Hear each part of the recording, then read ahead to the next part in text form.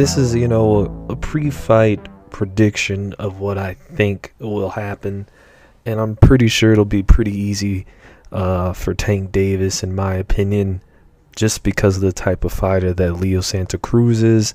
The man is a come-forward pressure fighter, the classic Mexican style, as they say.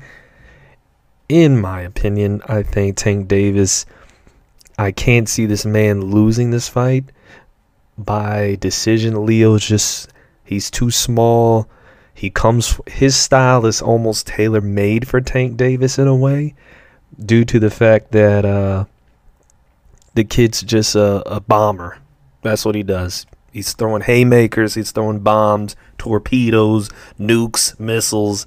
The kid's got dynamite in both hands, and more likely than not, he'll be detonating that on Leo Santa Cruz because he'll be coming forward.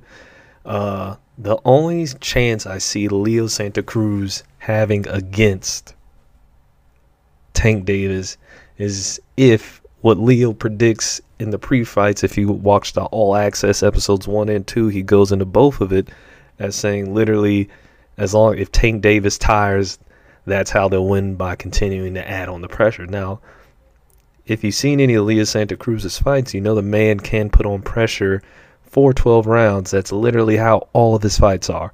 The man comes forward, throws a bazillion punches, and wins either by decision or by knockout. Man is not gifted with, or I would say blessed with, outrageous knockout power. It's kind of like an accumulation type effect, kind of similar to what Lomachenko kind of does, but less precision, more volume, so to say.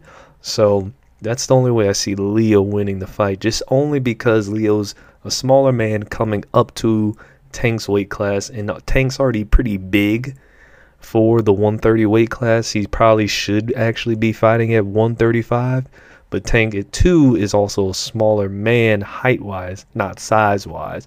Leo has the height. He's as tall as Lomachenko, but he's tall. He's lanky. So that doesn't bode too well for Leo.